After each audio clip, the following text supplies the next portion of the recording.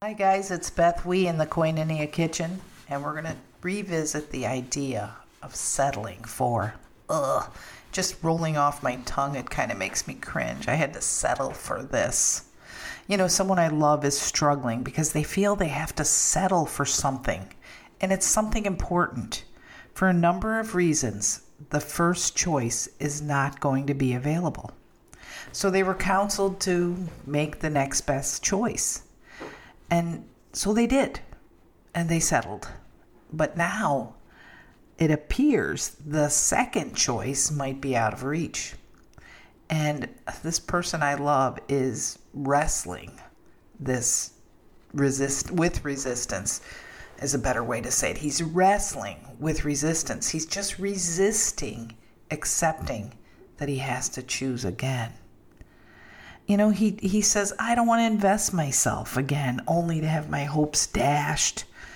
And someone who loves him came up. It wasn't me, I promise. Someone who loves him said, it's in God's hands. Oh my gosh, I thought he was going to explode. There's a certain insurance company that says, you're in good hands with, and they use their name. That's their logo. And the phrase, it's in God's hands, has taken on so many meanings. Americans understand the slang meanings. It's resting in the hands of another means that you'll be safe and protected, even when you're no longer in control of the outcome. I think that's what the mentor meant when he said it's in God's hands. But when it's something so important, it's so hard to hand the power off to another. But it comes down to this. Do you trust God? Some of you listening to me have your heads bobbing. You're saying, yeah, I trust God. And you're saying yes right away. Others want to turn this podcast off or at least, switch to a different one and go back to Facebook or TikTok where there's no big questions in life and you can just do mindless gazing. Still others are already emotionally signed off. They signed off as soon as I said the word powerless because they don't even want to consider that they don't have power in the big picture of life. And they don't really want to make the trek called life when they know there's going to be pain. They don't want to think that far ahead. So I want you to consider another question. What have you had to settle for in this life? Think about it. What have you settled for?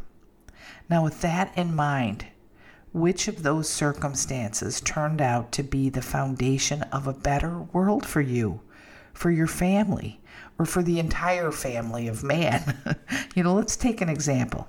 And I'm gonna follow it through to arrive at my hopeful endpoint so that settling for doesn't have that acrid flavor in your mouth when you have to say the words.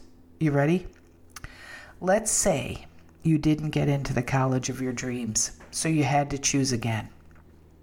Oh, no, don't tell us, but your second choice was out of reach. Not because of your grades or your qualifications, but because of your finances. So you had to choose again. And you attended the University of Third Choice. And you were apprehensive at best. But then you began to make friends. It turns out one of the professors was the very person who sparked the fire of passion that gave you the idea of what you wanted to do for a career. You married a sweetheart you met 6 years after graduation. And the reason you met that sweetheart was because when you crossed paths, you were wearing a University of Third Choice t-shirt. And your spouse-to-be had an alumni sibling. Do you have kids? Well, if you do, they're a direct result of not getting into the college of your dreams at this point. And now this example could continue on and on, but you get the drift.